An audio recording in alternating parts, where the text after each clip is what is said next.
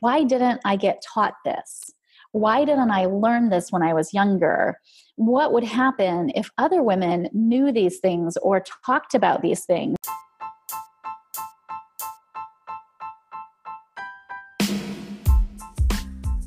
Hi, I'm Esther Boykin. And I'm Erica Turner. We're licensed marriage and family therapists. And together we run Therapy is Not a Dirty Word, a collection of workshops, retreats, happy hours, and other awesome ways, like this podcast, to bring people and therapists together in real life. With that being said, here's the podcast.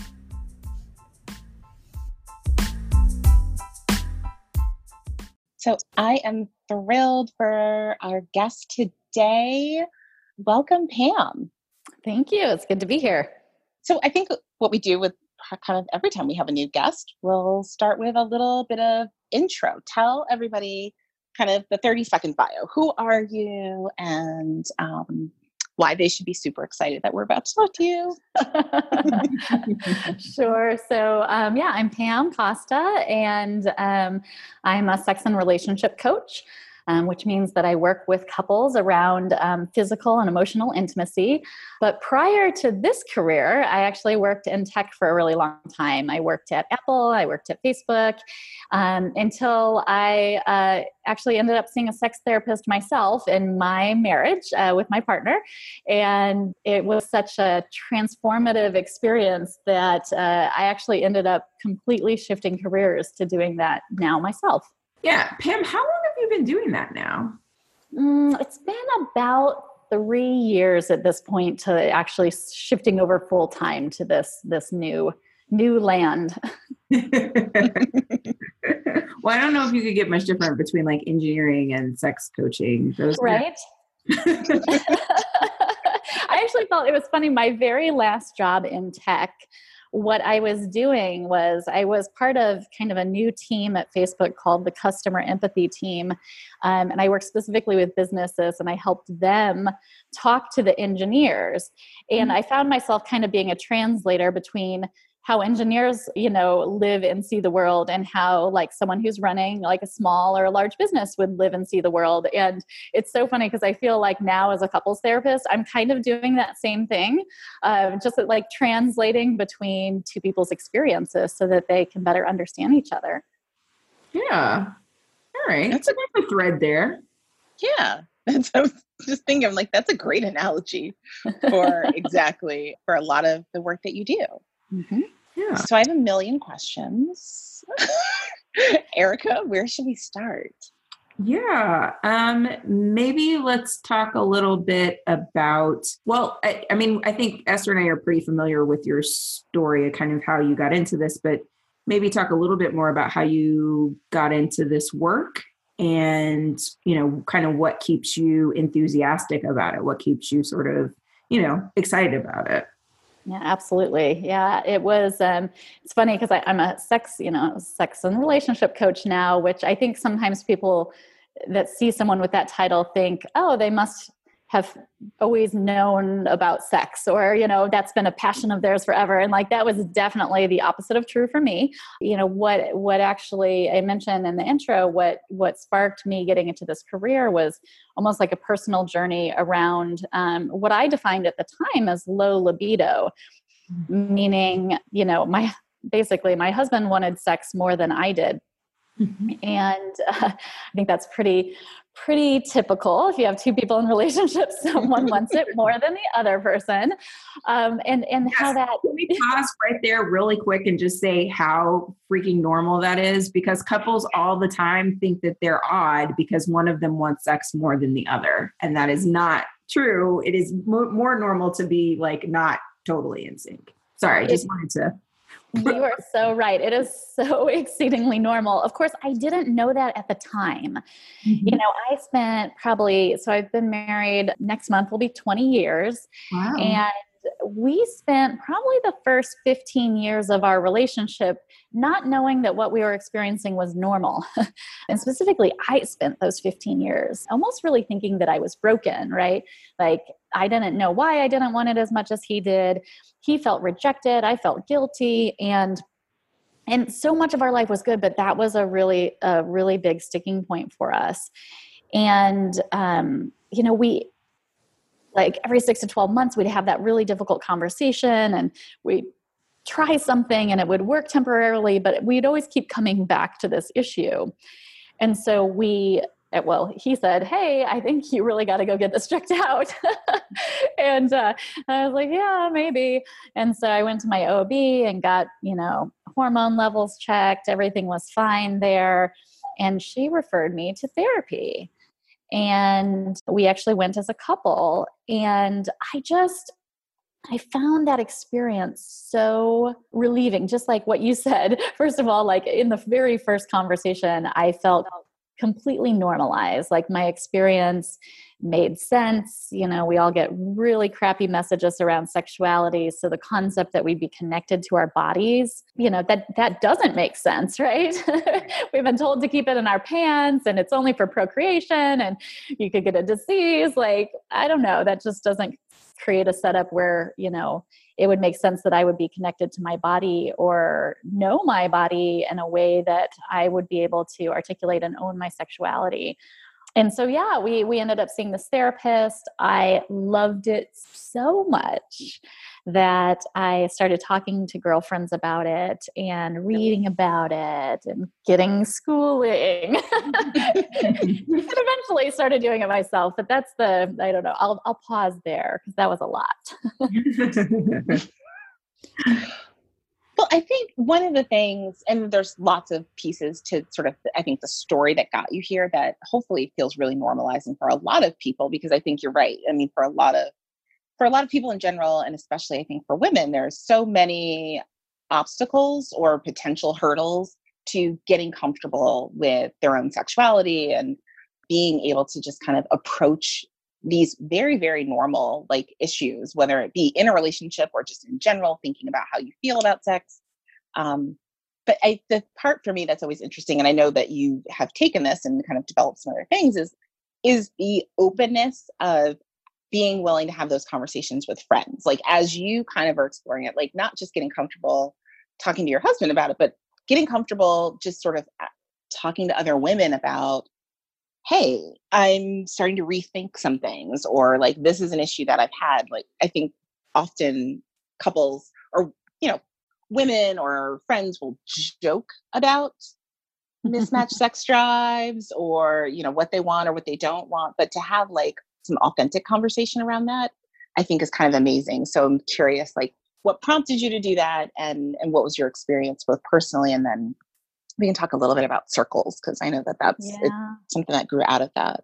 Yeah, definitely. Yeah. I mean, the other part of Erica's question was, what keeps you passionate about this work? And I think it's exactly what you're talking about, which is as I was going through that process of therapy, my mind was kind of blown every session, like from the standpoint of why didn't I get taught this? Why didn't I learn this when I was younger? What would happen if other women knew these things or talked about these things? Because, maybe you're that person that actually has talked about things with good friends or, someone in your family. But the reality is most of us have not, or we've done it in a joking way, like you mentioned. And so when I was going through therapy, I think about 3 sessions in, I just had this thought like, oh my gosh, people need to know this. And I told my husband, I was like, can I talk to my girlfriends about this? Would you be nervous, like, cause I'm going to talk about our sex life. Right. And he was, super permissive about that. And like, yeah, I think you should do that. And so I called up some girlfriends and talked about sex with them for the first time. And it was it's even hard to find the word to express how powerful that was.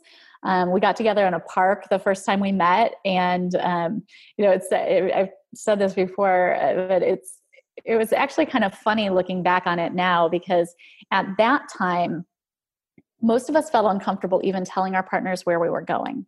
My husband knew, but most of the women that I invited, they just like said they were going to yoga. Like they even had yoga clothes on, like, they weren't comfortable even saying, hey, I'm going to talk about it, much less, the conversation we had. But it was so relieving, to hear other women's stories. I mean, we talked about so many things. And, we cried and we laughed and we, supported each other. And that was just the start of me realizing, wow, if more people could talk about sex, whether it's with their girlfriend, which I actually think is a little bit easier than talking to your partner, what would happen? Could they then maybe eventually talk to their partners in a more comfortable and confident way? Could they, talk to their kids when their kids have questions about sex in a way that's not like, oh my God, what do I say? So yeah, that was just the start of my discovery of like the power of talking about sex with someone was that, park meeting with like a handful of my girlfriends. Yeah.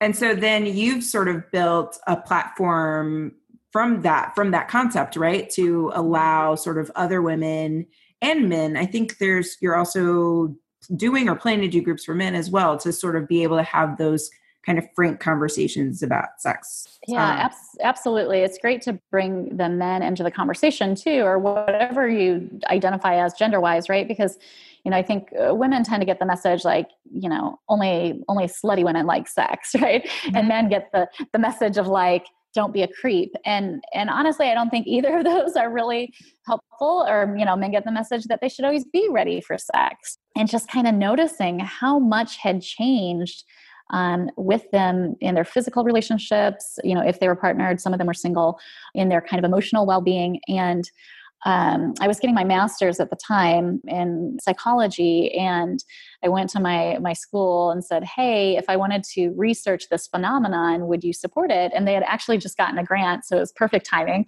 And so I did research, and I created these discussion topics, and over 300 women basically met over the course of 4 weeks. So they met once a week for 4 weeks. And I measured kind of sexual function, sexual satisfaction, sexual distress before and after those 4 weeks. So they basically just met 4 times. And self-reported sexual function, which is kind of the gold standard of whether things are working in therapy or with medical, interventions around sexuality. Sexual function went up 20% and distress about sex went down 30%, which was really cool because it's great for me to know this personally and with my girlfriends, but it's a whole other thing to have like, research that I can go to medical conferences and mental health conferences and say, hey, this is really worth our time. It's so scalable. It's, it's free. I have stuff on my website basically where women can go and download a PDF with discussion prompts. Men can do this too, with discussion prompts for how to have these conversations in their own living room with their own girlfriends. And then like you were mentioning, I also offer online circles for women who are maybe they don't have a private space to have the conversation, or maybe they're too nervous to talk to their friends, but they would like to talk to other women. So I have both of those offerings available. That's so awesome that you're doing that. I mean, I think that it's so important to, make people feel more comfortable and feel more sort of like they can take the mystery out of it, right? Like they can enjoy a conversation about their bodies and about sexuality, and that it doesn't have to be scary or shameful. And so, yeah, I just think that work is just amazing. I do too. It's so cool, you guys. So I've been doing that since January, these online ones. And I knew how it worked in person, but I wasn't sure if it would translate online. And I'm using this platform where I can introduce a topic, share myself, like how that topic has impacted me. And then I break them into small groups. So it's like 3 or 4 women, just, on the screen together. And when I click the button for them to all come back at the end of the session, like I can just see on their faces how powerful that conversation was for them. We go around at the end and everyone shares if they want to, what it was like for them. And, to see, someone's face light up and say something like, wow, masturbation's totally normal. Why do I feel bad about it? Or why have I never shared it with my partner? Or, just talking about, body image and fantasies and all this stuff that we're like not supposed to talk about. I think what gets me so excited, I mean, other than obviously your excitement about it, is, I think the therapist in me also loves the reinforcement of just how powerful it is to just be given permission to talk about things that maybe seem difficult or maybe seemed off limits, and how just the conversation in a really supportive way and with a little bit of guidance, like, can really be transformational. And I think sometimes we underestimate the importance of that, of like having just a supportive relationship around that says like, well, let's just talk about it. I mean, certainly some things might come up that need further support or professional intervention or whatever it is, but just being able to talk about it makes this huge difference in people's lives in such a really simple way. Like, this is something everybody can be doing. Right. Absolutely. I mean, I think about it, there's so many ways that we can learn about ourselves. We can grow, we can read books, we can watch videos or TED Talks. We can see a therapist one-on-one or as a couple or as a family. We can talk with we can form a community, like intentionally form community around these different things that we're interested in or parts of our lives. And I'm always joking with clients. I'm like, please don't let me just be the only person on your great sex team. Let's make sure we have all of these different parts, working together for you, because at different points in time and in different ways, each of these things can really be beneficial. So I'd love to do research on what happens when some of these things are combined and see, what happens then. I love that. I also love the idea that you have a great sex team. Isn't that amazing? So who's on your great sex team? Because, on a lot of levels like that, it's something so many people want to have and don't know how to ask for. Right. Yeah, we've got like our great nutritional team, we've got our yoga team, we've got our financial team, but yeah, sex, like, oh, who needs help there? Right. Everybody. Right? Because it's such a taboo topic, I think people really don't know that there is help available. I mean, I certainly didn't know there was such thing as a sex therapist, 10 years ago. I just I didn't know that was like a profession. In fact, like when when we were initially going down that path, my husband and I, to find a sex therapist, I was like, so what does a sex therapist do? I definitely had visions in my head of like, am I having sex in their office? Like, the answer is no, by the way, you don't do that. You know what? I actually think that's a really great question for us to answer, because people do. I mean, Pam and I are friends. Like, so I tell other people about the work that you do. And I think that is a legitimate question. People ask it all the time. Like, well, what does that mean? Right. What does happen? What happens in your office? How do they help me? What's the process like? Right. Yeah. It was funny because, that was the first question I had. My husband found this sex therapist online and I emailed her. I was like, so can you just be really clear? And it's funny. She was really vague in return, actually. I love her to death, but she wrote back like, well, we won't do anything you're uncomfortable with.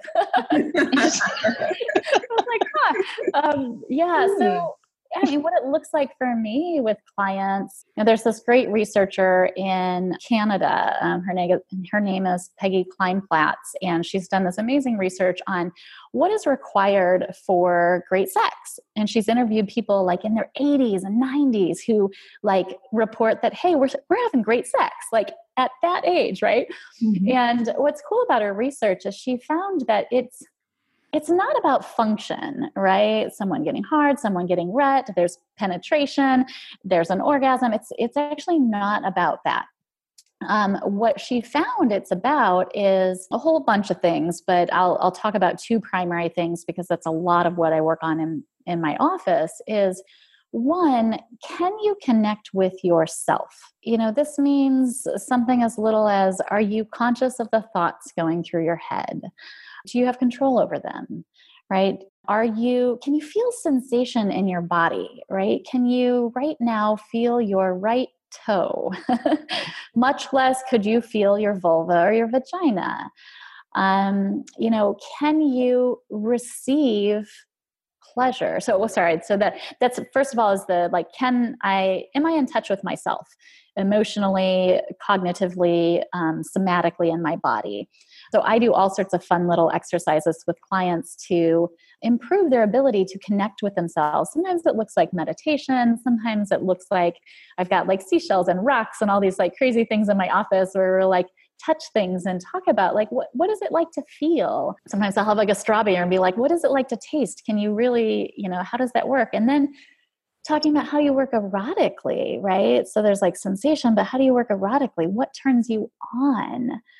And we'll do all sorts of, I usually like scroll out a piece of paper. I'm like, okay, let's talk fantasies. Like, what do you think about when you're turned on? Or do you think about something? And, we'll go through like the psychological aspect as well as the physical aspect of turn on. So I kind of consider it like running little experiments to help you get to know yourself better. And then the second part of her research, which is also, I like her research because it really aligned well with how I work with clients. The second part is, how do you share how you are feeling with your partner in a way that's likely to create a positive feedback loop between the two of you versus a negative feedback loop? This might be something as simple as just having clients sit across from each other and like check each other out.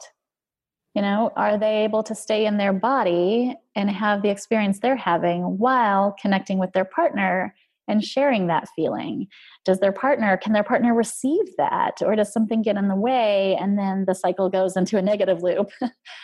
Sometimes I have lotion in my office. So sometimes we'll do hand rubs and talk about like, are we able to accept touch? Are we able to offer touch? How do we think about touch? Is it for the other person? Is it for us? Yeah, that was a really long answer. And it's probably like literally 5% of the... So I run experiments to help people get to know themselves and each other. That's awesome. Yeah, I think it's actually a really helpful explanation so that people have some sense of what that means, right? Like, and you gave some really good visuals of that. There are ways to begin to connect to that. And I think what you're talking about in terms of like being able to be in your body and the presence that's involved, and that you can do that in a variety of ways that don't involve being naked in somebody's office, which I think people do think happens. That's the only way to do it. I'll be doing something really simple, like, touch this seashell. And suddenly the client will exclaim like, oh my God, this is exactly what happens in the bedroom. And I'll be like, I know, like I told you that. And of course, there's so much sex education because let's be honest, our 5th grade sex education really failed us. So there's oftentimes just like talking about anatomy and helping people know really what's going on and get a chance to ask all those questions they never ask. Yeah, like that's a huge part of it. Yeah. Well, and I'm really glad you brought up the idea sort of connecting with yourself and then sharing that with your partner, figuring out how to connect with your partner. I was actually looking at your blog and there was a line in there where you said something like transitioning to actually being present in the act of sex. And I just think that that piece is so important and not really talked about a lot. I mean, Pam, I'm sure you talk about it a lot. We sort of talk about it as couples therapists, but I don't think it's talked a lot about in the larger culture in terms of being present in sex, like actually sort of being alive in the moment. And I just wanted to kind of hear you, as opposed to dead, right? I wanted to kind of hear more your thoughts on that. Yeah, so nice to be alive instead of a walking zombie in the world. Yeah. Especially in the bedroom. Yeah. Very, very helpful. It kind of touches on this whole idea of like, there's that whole stereotype of women of being like cold as fish or whatever. And it's like, that's a person who's not present in the act. Like, that's why it seems like they're dead, or it seems like the person is checked out because they're not fully there. Right. And yeah, it's so interesting because there's so much there, right? First of all, are we even alive in life?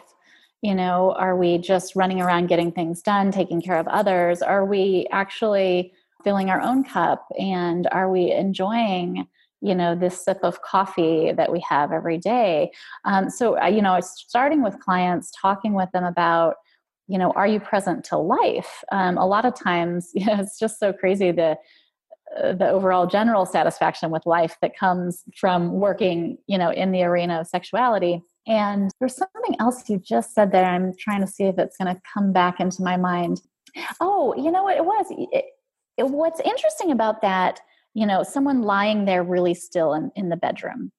Sometimes it is that they're not present. And, we'll find like, wow, as I get more and more present, I get more, there's so much more motion or more sound or whatever expression. And the other thing is sometimes that's a clue to how that person works sexually. And what they're doing is they're not checking out, but they're checking in. Mm-hmm. And they get really still because they are focused on internal sensation. But if their partner doesn't know that, or they don't even consciously know that, they might feel very ashamed, or their partner might be like, where did you go?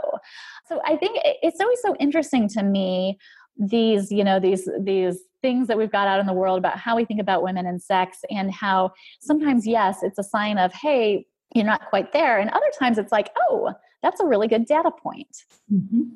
Yeah. Mm-hmm. No, I think that's a really important point. It doesn't always look, our faces or our sort of like physical, sort of presentation doesn't necessarily reflect what's happening inwardly, right? Like it doesn't necessarily reflect our internal experience. Yep. And however we are showing up, it would just be great if our partner and I like both knew like what was going on. And then it wasn't like a surprise or like we weren't sure, because then, you kind of feel alone, rightfully so, right? Yeah, exactly. Yeah.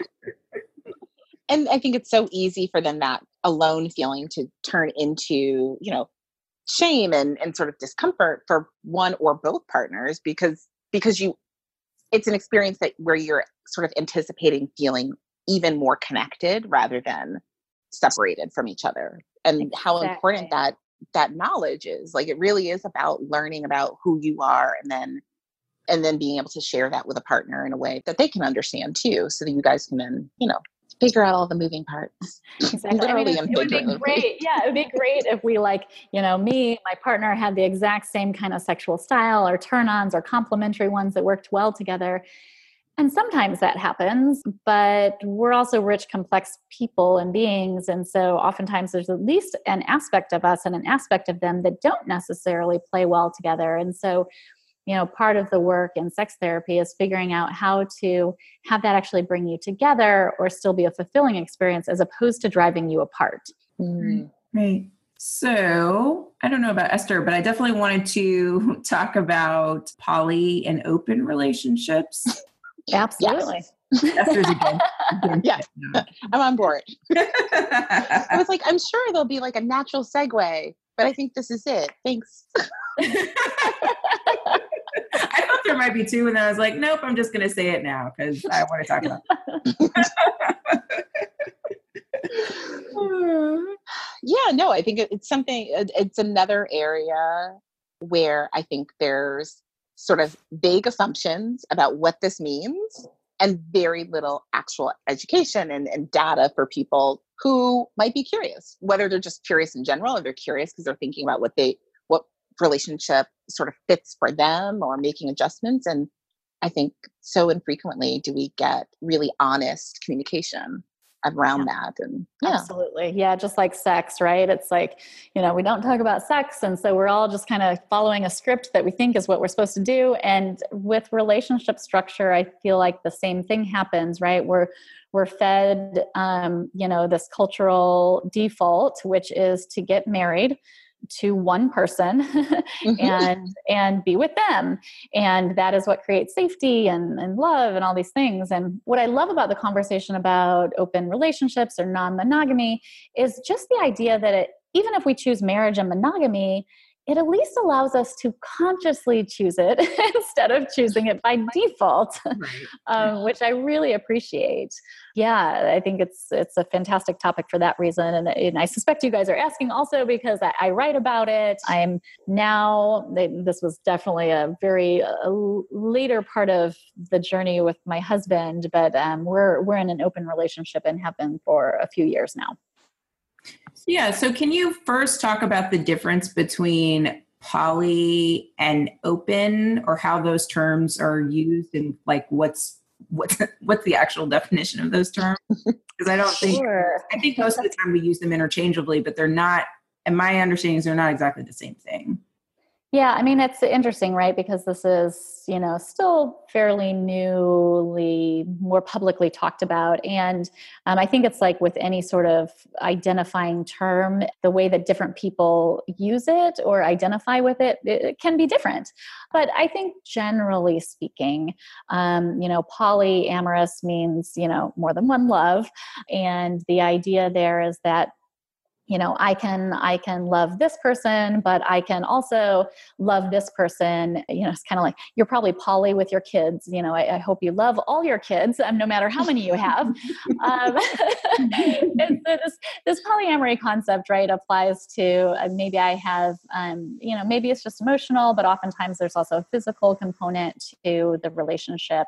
People who define themselves as polyamorous, not always, but can tend to have more intertwining of lives. Sometimes they even live together, kind of blending, multiple relationships into a single household.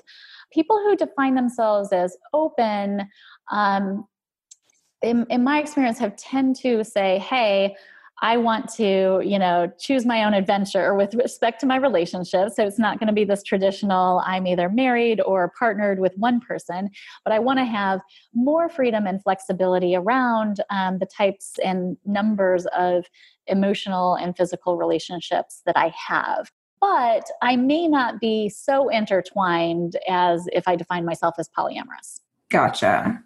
So poly, there's more of a move towards like those relationships having the potential to kind of combine or intertwine, although not necessarily.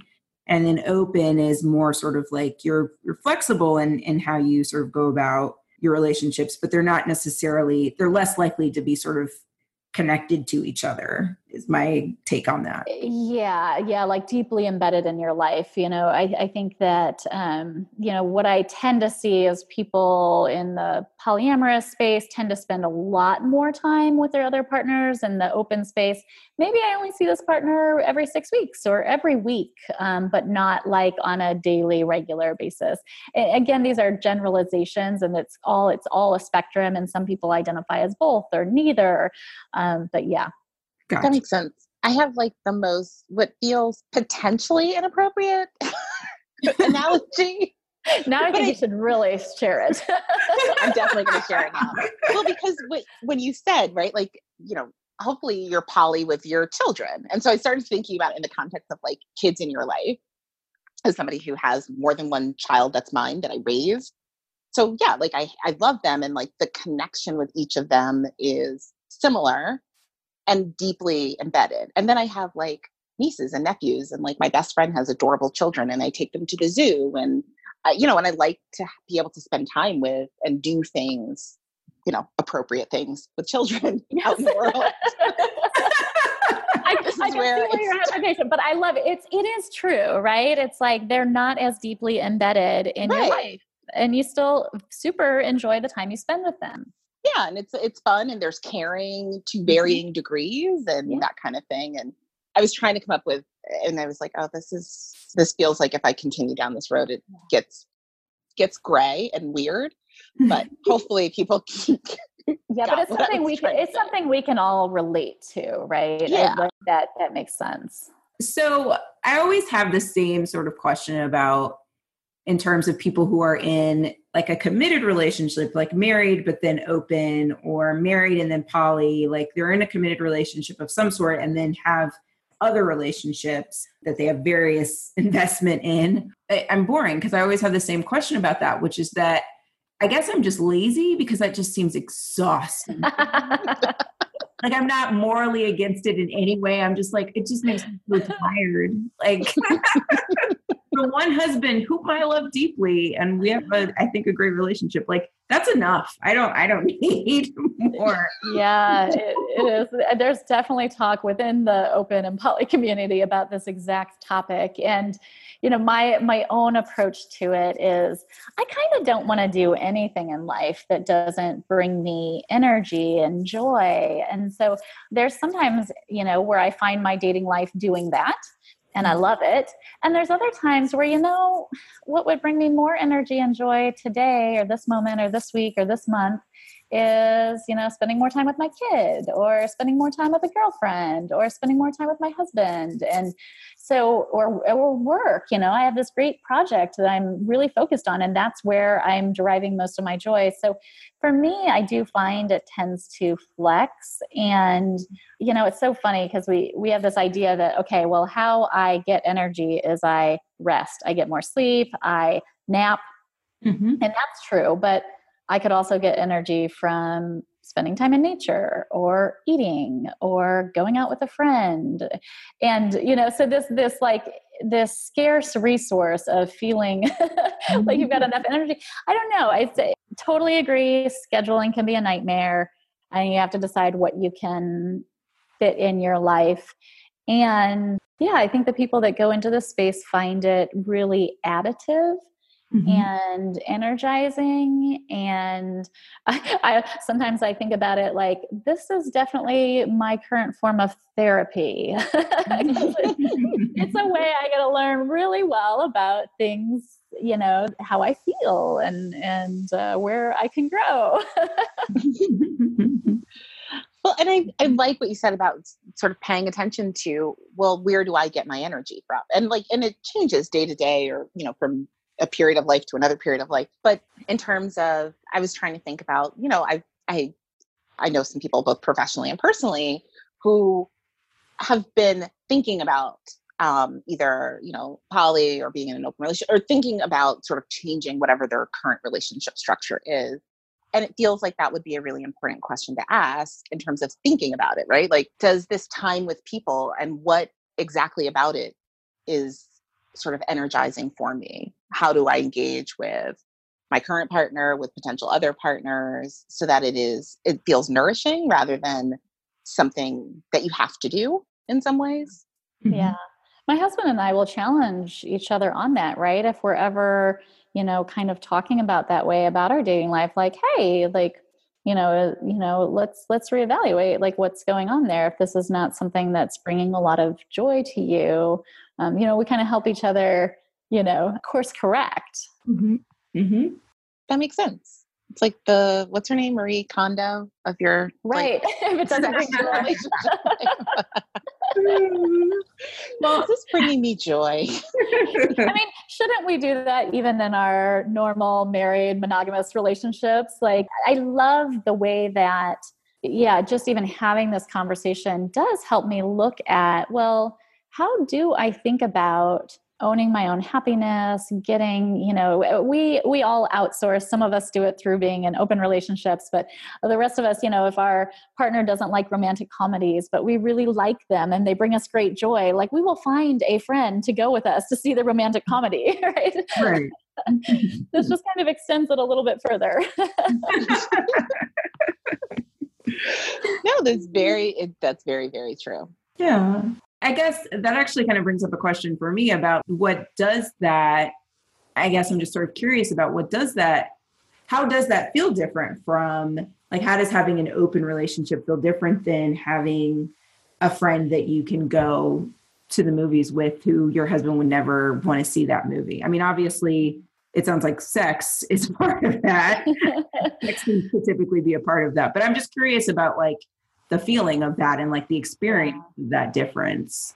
Yeah, it is so interesting because we have, these societal rules around, what we share or divulge with different people, maybe emotionally, what we share or experience with each other physically. And we all have different rules around it, right? Like some of us have rules we can't even touch our partners in public, right? Mm-hmm. And other of us have rules that we can, sit right on the lap of a best friend in public, and for me, I'm only 3 years, into this, but I am surprised at how much my worldview has shifted to allowing for whatever is showing up in a relationship to just enjoy that, right? Maybe it is just, going to the movies, or maybe like, wow, it's so sweet to be able to hold hands with this person. I'm so much more touchy-feely with just my, even my platonic friends, right? Because I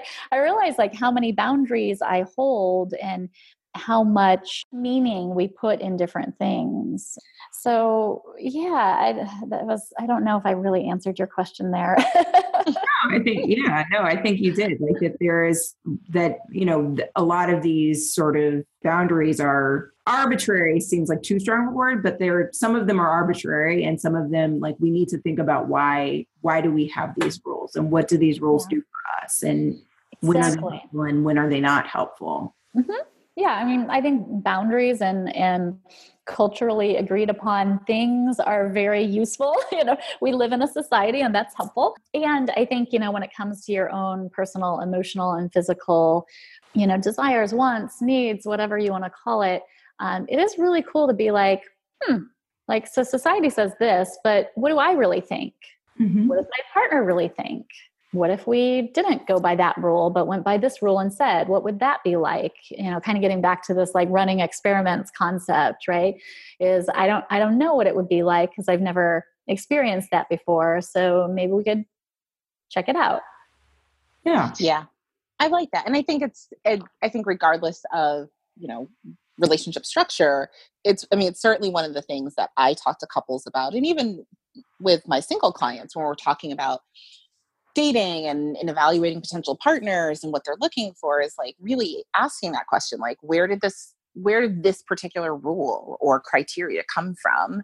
Mm-hmm. And if it didn't come from you, then is it one that you want to keep? Like, that we're free to actually define our relationships and define what we want out of our romantic partnering mm-hmm. for ourselves, like, and with another person to decide like, oh, this works for us, even if it doesn't work for others. I so agree. And what I find is that, so if you imagine, you married this person, for instance, and one of you knows how to cook Italian, the other one knows how to cook all American, and you spend the rest of your life getting exposed to these dishes. Now, what if you decided like, we could also like go out and learn new cuisines and see what we bring back into the relationship?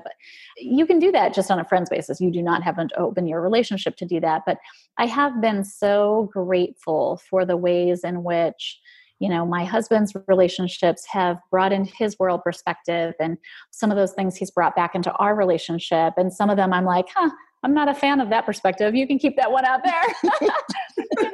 Like, enjoy it out there. No problems with that. But like, that's not a dish I like, It's very expanding to have that opportunity to expand your horizons and get exposed to new and different people. I'm actually, this is not always true of people in open or poly relationships, but a lot of the time it is true where the people, so like, I would become friends with my husband's girlfriends, for instance, because, if he likes them, like, I actually take that as a vote of confidence for the type of person that they are. And it would be nice for me to have a relationship with them. So it's very interesting to, I think for someone who's not in that world, that would seem like, oh my gosh, like, don't do that. Right. Yeah. As you're talking about, like, it's the broadening of the worldview, right? Like you're both exposed to other things and you get to sort of bring things in and then decide what works for you. I'm curious if you feel like there have been other real benefits to the relationship between you and your husband as a result of, and actually I'm going to ask this in a very broad way since we've talked about a lot of things, both in terms of outside of like sex, outside of the bedroom, in terms of your work with your sex therapist and your continued work now professionally, and also in opening the marriage. Like, I think sometimes those are things that people see as being very limited potential benefits. And so I'm sort of curious, like, if there have been other ways in which you feel like that's been enriching, or even like with your own clients where you see it enriching their relationships in ways that maybe seem unexpected. Absolutely. Kind of tying together what I was just talking about and with this question you're asking now is like, one of the benefits I've found, both in sex therapy, which was like learning to get in touch with my body, figure out what I want, figure out how to communicate that to my partner so he gets to give me the gift. You know, it's nice to be able to give gifts to someone and I get to enjoy the benefits of that. I would say that's happened in opening up our relationship too. Like, I've always been so impressed in watching him date and watching how the women interact with him. And they're really good at asking for what they want. And I know that seems so basic, but for me, in my own wounding as a child, you know, I'm so self-sufficient, self-reliant, like I take care of everybody else, but, you know, I could never even, you know, ask for what I might need, much less even know what I need. And, you know, it's funny that, you know, that happening has allowed me to feel more empowered myself to ask for things that I want. And also, you know, when you date a bunch of women, you get really good at, you know, working with and talking with and holding space for women. And so that has translated back into our relationship. I never have a better husband. Thanks to all these other women. So yeah, that's like totally outside the bedroom, but it's really helpful in life to be able to do those things. And I really appreciate therapy and open relationship for, you know, helping me with that. Right. It sounds like that sort of like expansion of the way things are, the way things could be, kind of opening up that. Yeah. So, I mean, I think this is one of those topics where people always go, but what about the children? Right. I'm curious about if you've had conversations with your own children about this, or like in work with clients professionally, like how you sort of recommend that people talk to their kids about this, or what do you sort of think about that? Yeah, I mean, so it's kind of like, you know, even the talking to kids about sex, of course, it needs to be age relevant, and oftentimes it's best if led by the child. And so, you know, I think for some couples that are in this space, it really doesn't impact the lives of their children. It's quite separate. It's just like going out with a friend. And so there's definitely people in this space who just, you know, it's always a private part of their life, just like sex is a private part of their life that, you know, isn't something they really discuss the details of with their kids. Other people, obviously, if you're more on the poly, integrate your lives into the spectrum, you know, the kids are obviously very involved. And what the research says there is it's good for kids. They get to, kind of like what I was talking about with the different types of dishes, they actually have more people from which to learn from. And it actually is research shows it's beneficial for kids. We happen to be somewhere in between. We don't, you know, our kid doesn't need to know a lot about this. We're out separately of him. And, you know, he's of the age where he's not an idiot. Kids usually aren't. They actually know, they kind of know what's going on at a certain age. And so just as part of our normal education of our child around, you know, gender choices, you know, you used to be born a boy or a girl, but now you can choose, you know, and expression choices and who, you know, who you like to date, you know, used to be the opposite sex. Now you can choose. And we talked about marriage, you know, you can choose if you want to marry, if you don't want to marry, if you want to date one person or multiple people. And as we were laying that out, we asked him, what do you think mommy and daddy are and do? And he very quickly identified our sex and who we were attracted to. And he said, and you date multiple people. Mm-hmm. So we didn't tell him, but he confirmed he knew.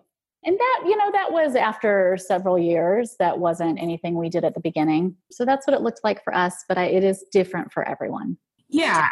And I think that, you know, one, I so much agree with the whole kids always know, right? Like, I think we talk about this a lot with parents, that parents think that they're hiding things from their kids, or, you know, they don't know what's going on. And sometimes kids don't have the language to say that they know what's going on, but they always seem to have a sense, more of a sense than parents think, right? Not just about this topic, but in general of what you're doing in your life. Yeah. Kids are so observant, you know, like you said, not in just this area, like in every area. If you think you're having a conversation your kid doesn't know, good luck. Good luck with that. Well, and it makes sense because it's like, well, they need us to survive. So I'm going to watch what that human is doing because I need them so that I live. Yeah. Pay attention. Yeah.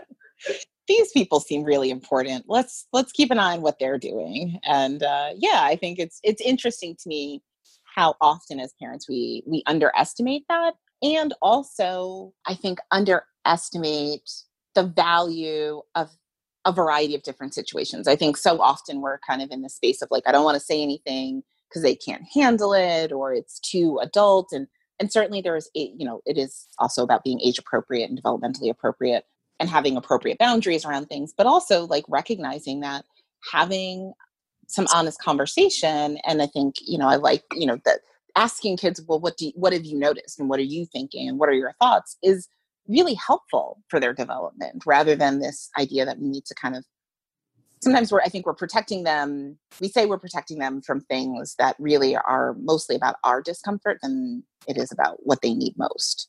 Yeah, that's such a great segue into, like you said, deeper conversations with them. Like, do you have any questions about that? Do you have any concerns? Like, just giving them that chance, and they'll let you know. Yeah. Mm-hmm. Mm-hmm. Exactly. Sometimes they're like, "No, are we good? Are we done here?" Exactly. Can I go play now? Yeah. Like, did you get everything that you needed out of this conversation? Because I'm over it. Mom, I've been knowing that. I don't understand. Yeah, I didn't know we needed a meeting about this because we could have done it 6 months ago. It's fine. Well, and I also think too, just to piggyback off of sort of, I think points both of you made, that, I have sort of I can get on my soapbox and I'll try really hard not to, but I have this sort of feeling like the way we raise kids in modern American society is so flipping difficult. And I don't think that human children were best raised in like siloed, separate houses away from larger families and communities, because raising kids is so hard, And so I think just going to that point of them being exposed to different people, them having different people who, love them and care about them. Obviously if you bring, a not so great person into their life, that's not helpful. But if you bring in other people who are caring and loving or play with them or offer a different perspective, like that's just helping you as a parent in terms of like the work of kids, but B, also just opening their sort of understanding of people and how people work and that sort of thing, which isn't a bad thing at all. Absolutely. Yeah. Which I think is also a nice way to sort of bring it full circle to the importance of being able to know ourselves. Like, I mean, to your point, Erica, about parenting is really hard. I mean, lots of things about life are really hard. And the more we understand who we are and the things that really help us to like feel centered and present in our bodies and present in our lives and our relationships, like that helps us to be better people. And when we're better people, we're better parents. Right. Amen to that. Well, I feel like this is not a feeling. I know for sure that Eric and I could talk to you for, like 5 more hours. I'm pretty sure. We just have a great girls' afternoon here together. Yeah. I don't know if as much as our listeners enjoy us, I don't know that they want a 5-hour episode. Probably not. But we will. So I want to get you. So everything will be as it always is when we have guests in the show notes. So people are looking at how to contact you and all that kind of stuff. But if there's some specific things and like the best way for people to find you, if you want to share that with everybody now, that would be great. Sure. Yeah. My website is DownToThere, DOWNTOTHERE.com. And on that page, I have all sorts of books about sex, not just exploring your own sexuality, but how to talk to kids about sex. And then I have a tab for my circles if you're interested in supportive community around talking about sex. And I also have my blog where I write all sorts of stories. So yeah, those are where you can go for that. Fantastic. Well, so great to talk to you today. Yep. Yes. It was great. Thanks for having me. Thank you so much. And definitely everybody, the blog is great. I'm always recommending the blog to people. So, I mean, all of the stuff is great, but if this was an interesting conversation, you definitely want to go and actually and read a lot of the stuff that Pam is writing and check out the circles. I think it's a really great opportunity for people to find some community around this. For sure. Yeah. Well, thank you, Pam. Have a great Thanks, day. ladies. Yep, Yeah. bye. Bye. I So, what'd you think of today's episode? If you're listening in the Anchor.fm app, hit the button up at the top and leave us a message. You can also send us messages on Instagram or Twitter at EstherBMFT and at Ian Flats. You can send us your therapist problems, suggestions for read, listen, watch, or ideas for upcoming episodes. And with that being said, don't forget to rate, review, and subscribe. You can find us on iTunes, Stitcher, Spotify, and of course, Anchor.fm. Catch you in the next episode.